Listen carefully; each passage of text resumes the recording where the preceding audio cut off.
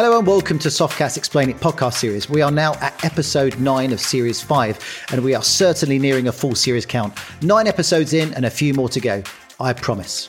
This season we've aimed to provide content continuity and with it some fantastic quality, and today is no different as we move into the tail end of the year.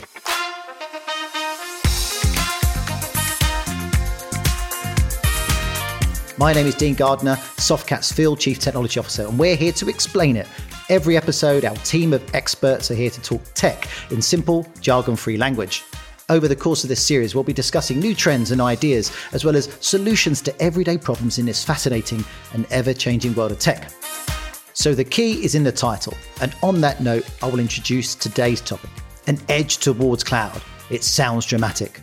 And to share insights and answers, let me introduce one of our residents, Adam Luca, Softcat's Chief Technologist for Security, and our very special guest, a warm welcome to author, engineer, and currently CTO at Cloudflare, John Graham-Cumming. Thank you for joining me today. So John, can you provide your definition of what an edge location is? So actually, no. And I'll tell you why. I think that term is super confusing. When you talk about edge, you're naturally trying to contrast it with not edge, right? So there's some sense that there is an edge and there is not. And I think maybe that made sense 5 years ago. But the reality is that the internet is everywhere. And that means that applications, content, the stuff you're looking at, the stuff you're interacting with needs to be everywhere.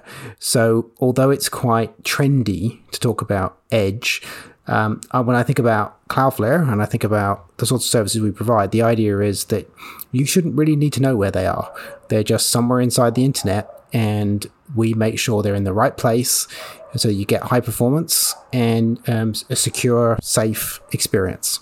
But on that note, that's in your world, that's Cloudflare's world. But do you recognize, or do you agree or not agree that organizations that are building locations or edge locations, they're not always going to be reliant on using someone who does it for them, but they're doing that themselves?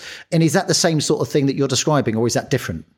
Well, it depends what we're talking about with edge. So if you think about the mobile telephone operators, the 5G networks, they have a concept of edge, which is, again, in contrast to how they used to do things, which was the internet was kind of go through a trombone somewhere and you went back to your home country when you were roaming, for example. And now they're putting functionality inside the network. So from their perspective, it's the edge. And you see some other providers saying this, we're an edge compute platform or something. I think the way to think about it is if you're building something, you're presumably building it not because it's an edge, but because of some purpose, which is I want it to be near the user. I want to have high performance. I want to have it be scalable. And some people might call those things edge, and that's fine. I more think of it as this is just simply the future.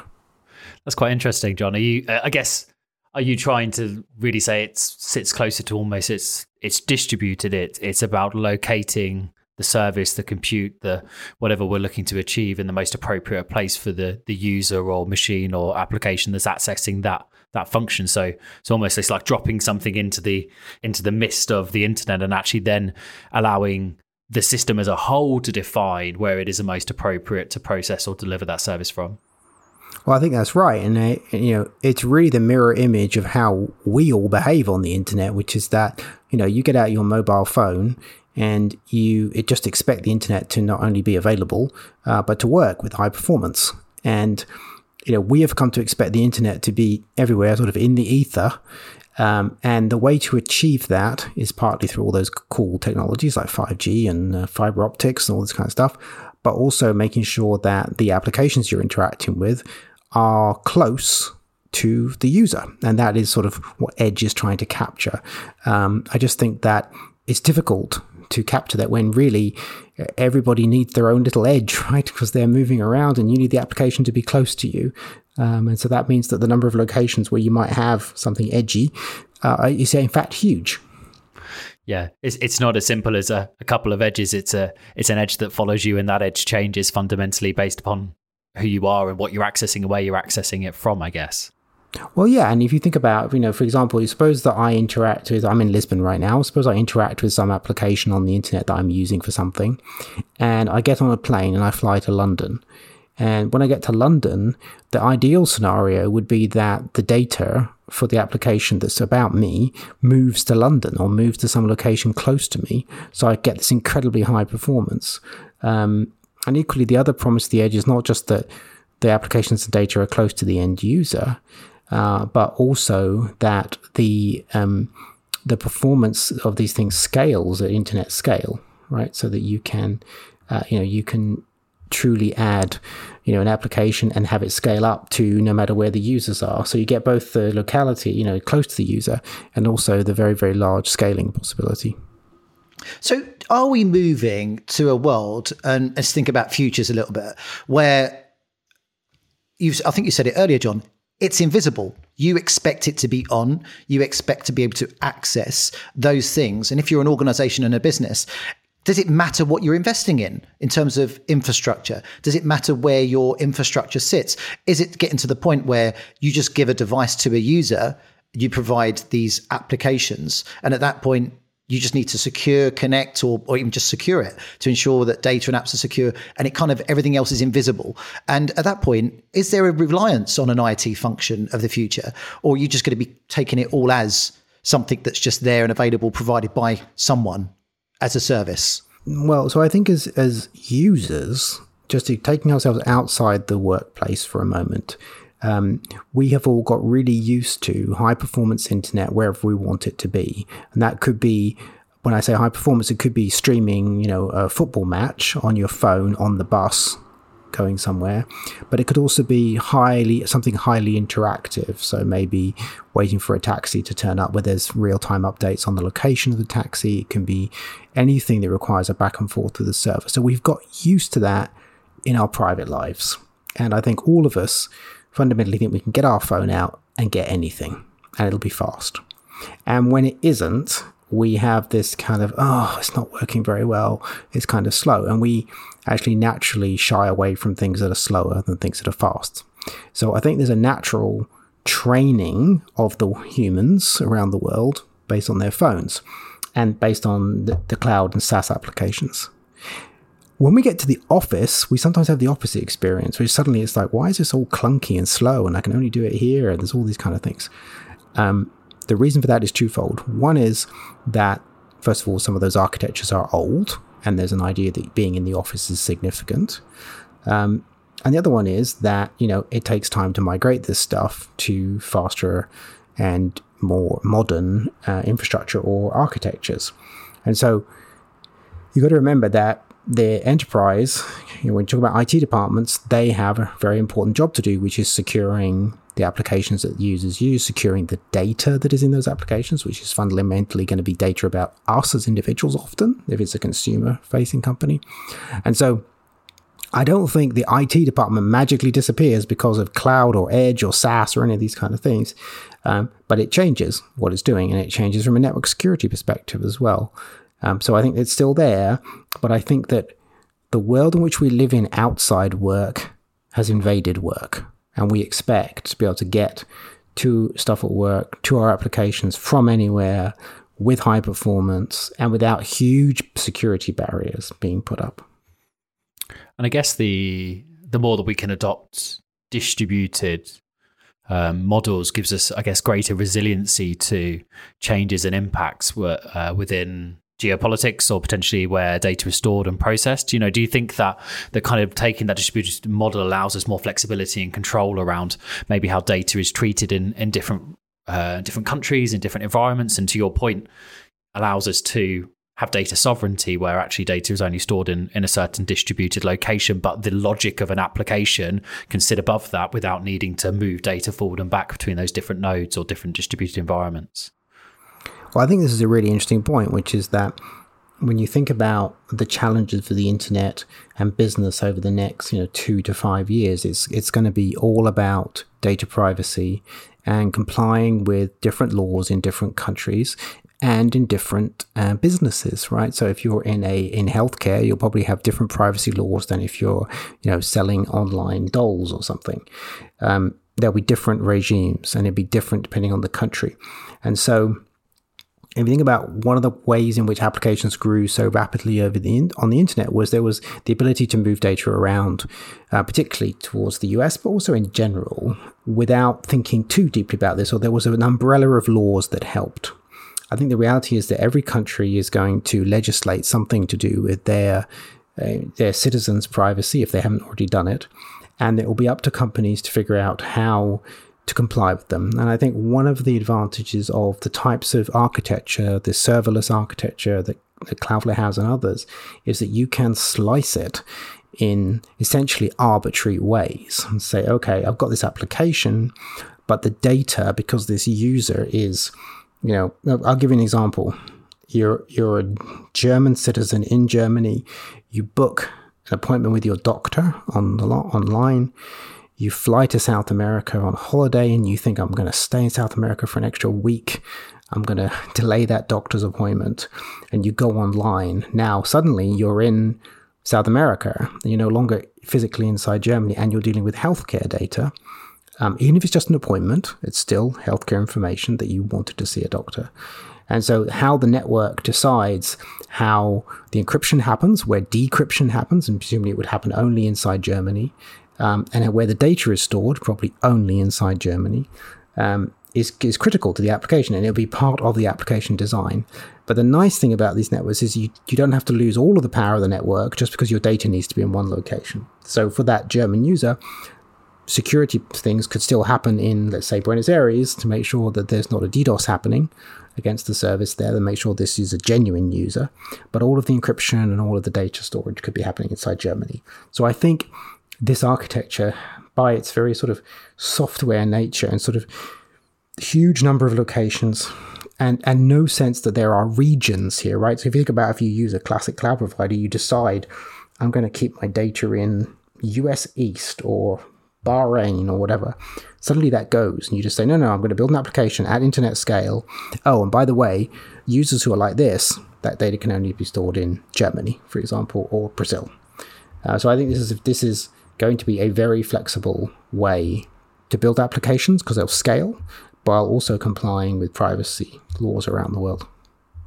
Yeah, just zooming in on a point you made there, John, as you were speaking, you were talking about kind of encryption and decryption points, and something that it's funny in security, we sort of simultaneously love and hate encryption with equal measure, love it for the privacy and protection it gives us for confidentiality of data, but also hate it because malicious actors and malicious individuals utilize encryption to hide their nefarious actions fundamentally. Yeah. And to your point, it just sort of sparked an interesting thought in my head that actually something like decryption or TLS interception or inspection of network traffic for the purpose of security could get you in hot water when it comes to where you are performing that decryption, and actually thinking about, if you're a global organization, where do you store that data? Where do you intercept it? Where is appropriate to do that based upon the rights of every one of your employees, which could be each could be in its own country fundamentally.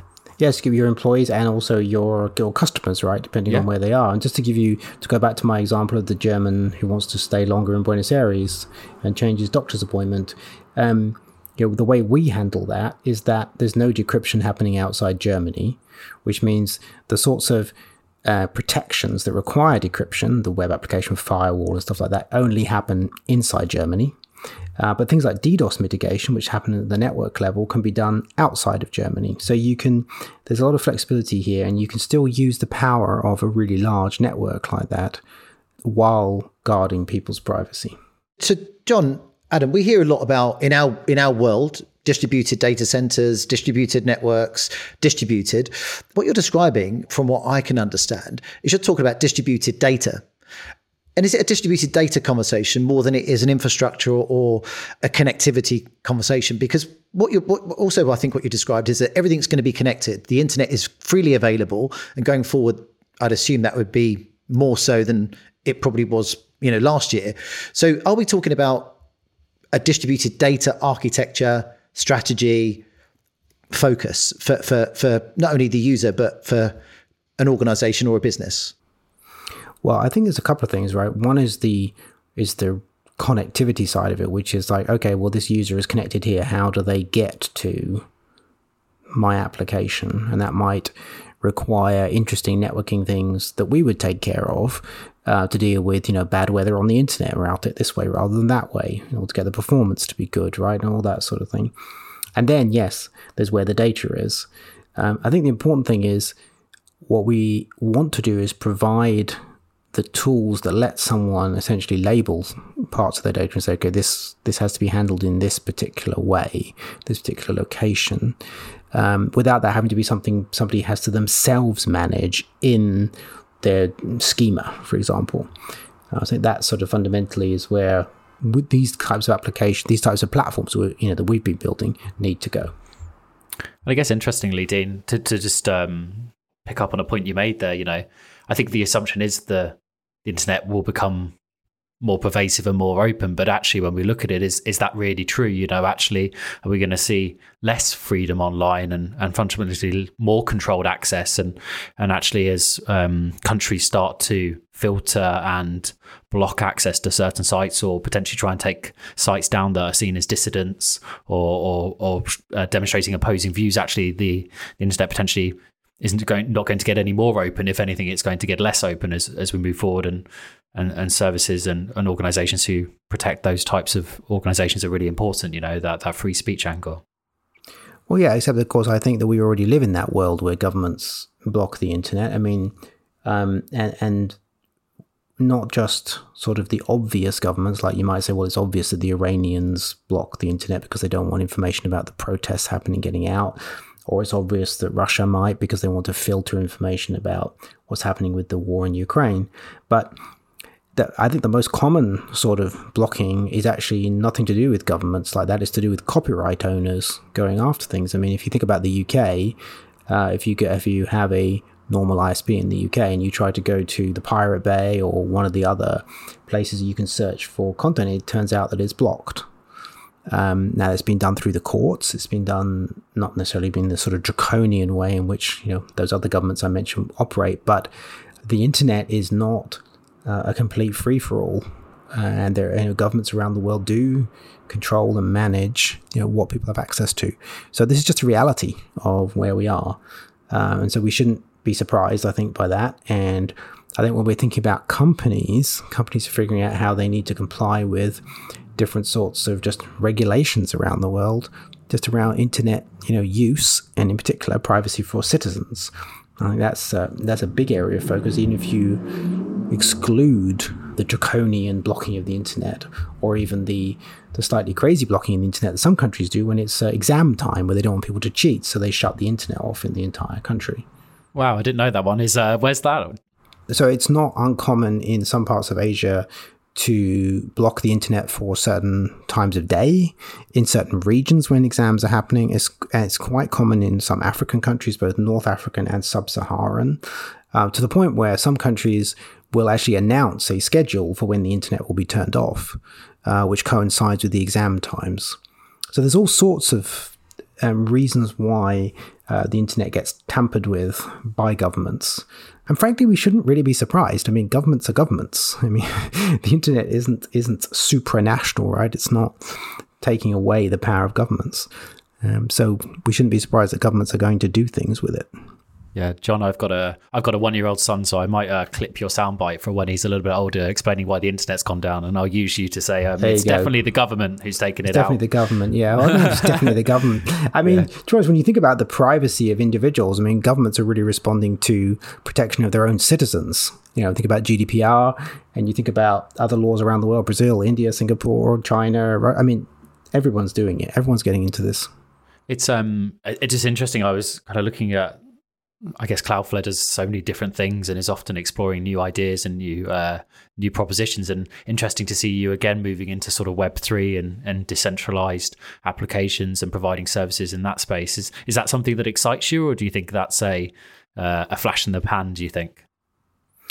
It's definitely not a flash in the pan, because it's a flash that's been going on for years at this point. So the real question is, whether there's a really deep something there. I mean, Cloudflare got involved in let's say, blockchain. So that was where we began, and then let's call it Web3, whatever we decide to put under the umbrella of Web3. Some years ago, because we wanted to, we really believe as an organization that we need to try and use technologies and have experience with them ourselves to be able to, give anybody any advice about them. I think the issue with Web3 has been that despite kind of years of work on it, I don't think there is, beyond cryptocurrencies, really an application where suddenly everyone's like, oh yes, that's the Web3 application. Like if you think about Web 2, where the web became super interactive, suddenly it was like, whoa, I can have my email in a web browser and it's a super interactive thing. And, all that Web 2 stuff, really, it was no longer kind of catalog sites. So they were super interactive. I'm not sure Web 3 has had that Web 2 moment. But we continue to work on it because there's a lot of work and there's a lot of fundamental technologies there, and we're interested to see where it goes. But it's not a, wow, it's going to change the world today kind of situation. Yeah, for sure. I'll put my Bored Ape collection away for my my NFTs and go back into my corner. But yeah, thank you, John. That's really interesting. That is interesting. So I mean, we're seeing a lot more conversations, I would say, around things like metaverse and those kind of virtual worlds, but I wouldn't say I don't think we're actively seeing. We're seeing elements and pockets of those kind of developments. Do you think that is going to explode, or do you think that will create more potential opportunity in that space? Areas like, or the concept of the metaverse? I mean, I'm sure there's something in the metaverse. I mean, Second Life was already a metaverse, right? I mean, and people were using it, and obviously we've got better technology for being more immersive. I have a couple of the Oculus devices, and they do give you a pretty amazing experience. They're also very tiring to wear for any length of time, and a little bit disorienting. So I think that from a technology perspective, there's still a long way to go before we feel fully comfortable immersed in it. And obviously there are lots of problems with people feeling dizzy and things like that, which need to not be ignored. So I don't know that the metaverse is about to explode this year or next year. I think there's still significant first technology problems, and also there are acceptability problems, like is this a good way to do things? I've actually done some one-on-ones at work through metaverse, and it's fine, and it's a nice alternative to Zoom calls or Meet calls or Teams calls or whatever technology we're using today for calls, because I find them kind of tiring after a while.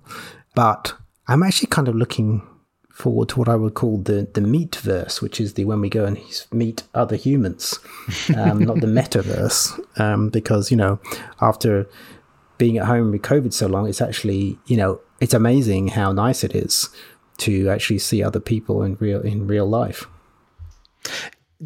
It's a really valid point, because there seems to be this acceleration to build more tech, layer more tech, but forgetting about ultimately the common theme, which is human interaction and actually getting in front of each other and talking about stuff. That's kind of it's been doing it for quite a few 100 years or 1,000 years, and it seems to have worked okay.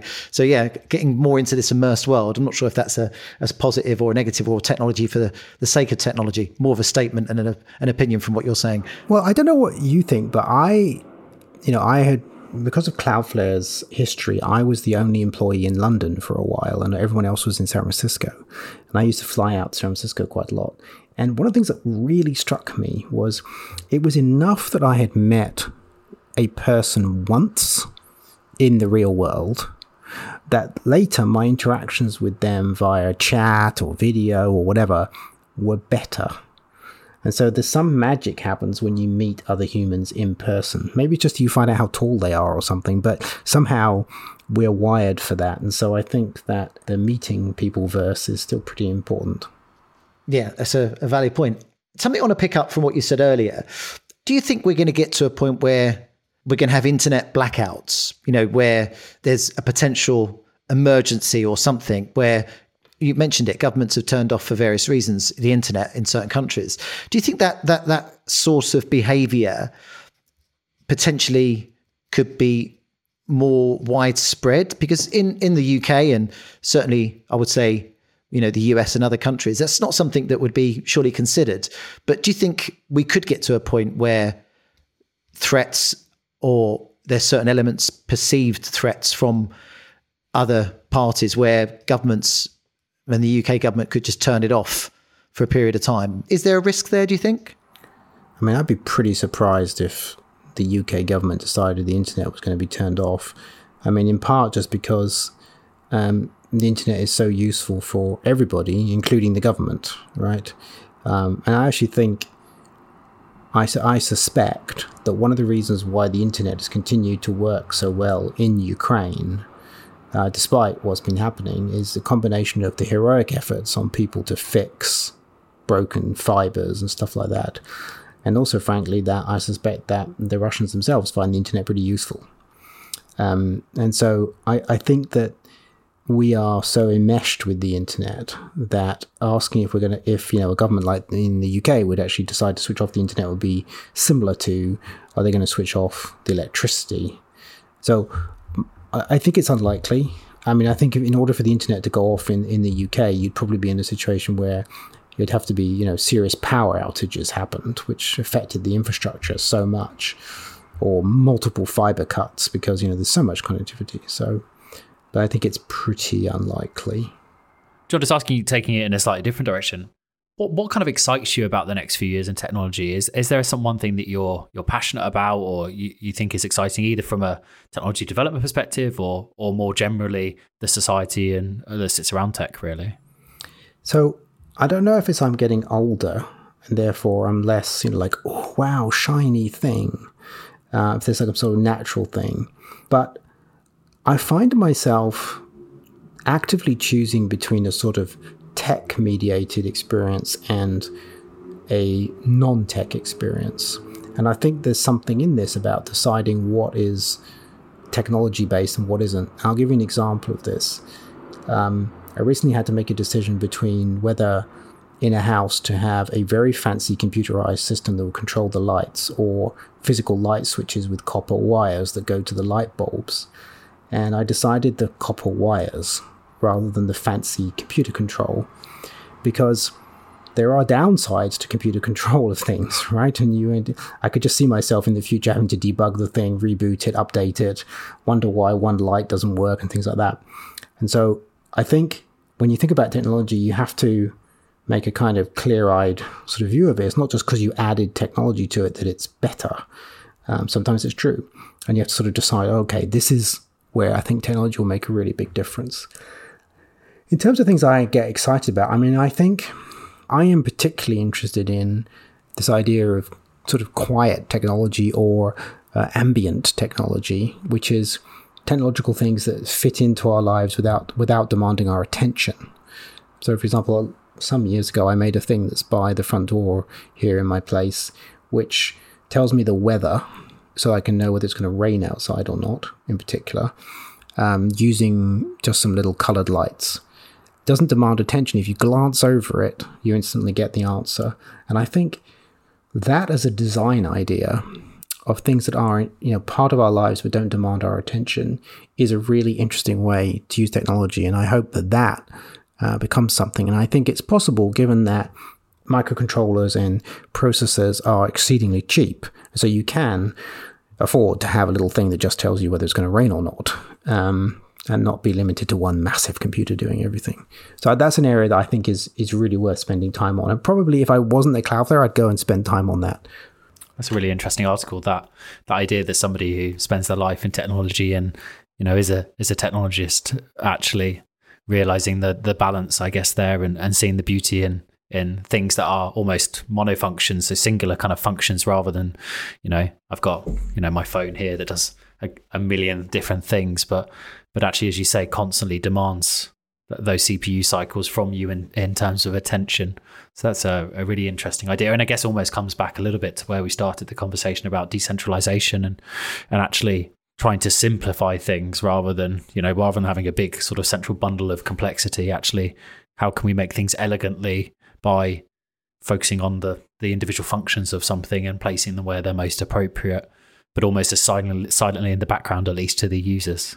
Yeah, I mean, to give you perhaps a slightly extreme example of this, I don't have any electronics in my bedroom, and not because I'm like scared of waves or something like that, but because they're an incredible distraction. And I actually have a Casio alarm clock that I think I've owned for 35 years, and I think I've probably changed the battery 3 times or something. I mean, it's so efficient, and that's it. And I think it is important to kind of make distinctions of where the technology is helping you and where it's distracting you. And certainly going to sleep, I like going to sleep. Yeah. So I think we're going to round it off. I think there we started at Edge and we ended up at Casio. I love that. A Casio, is it an edge device? I mean, I don't know. It's an analog edge device. There, let's end it with that. But John, I just want to say thank you so much for joining us today. Fascinating stuff. Thank you very much for having me. It was a pleasure chatting with you. Thank you for joining us today. And please remember, we've got a range of episodes covering a whole host of different topics on top of today's episode. Please leave us a 5-star review on your platform of choice. We'll see you soon.